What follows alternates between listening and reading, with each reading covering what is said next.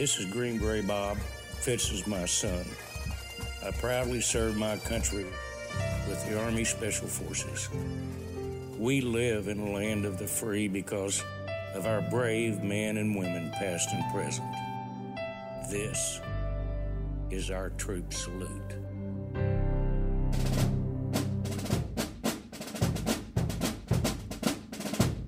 Friday's Freedom is brought to you by the proud men and women who serve and who have served our nation. And so many of our salutes are for veterans and individuals with long, storied service records. But, you know, the troop salute is here to honor and support everyone who's made the commitment to protect this nation. It doesn't matter if someone is a 3-star general who put in 38 years of service or a fresh recruit who's just getting through boot camp for the very first time. They're serving this nation, and they are our strength.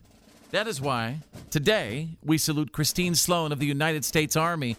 Christine is not still that fresh recruit, but she's been in the Army for just under a year. And Christine's best friend, Lindsey, sent the salute to us. Lindsey wants Christine to know how proud she is of her decision to serve. And although the two friends aren't going to get to see each other much for the next couple of years, Lindsey knows that Christine is doing something much bigger than herself.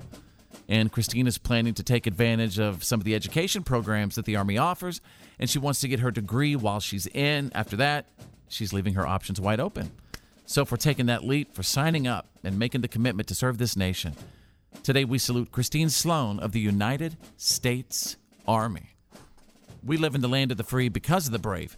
And if you would like to honor someone for our troop salute, past, present, or future, Drew, what should folks do right now? Just go to our Facebook page. That's facebook.com/followfitz. Direct message us there. Put Troop Salute in the title of your message and let us know about your troop. Yep. Tell us about them. And now, Here's my daddy. it's time for your Why are you kidding me? Stories of the day.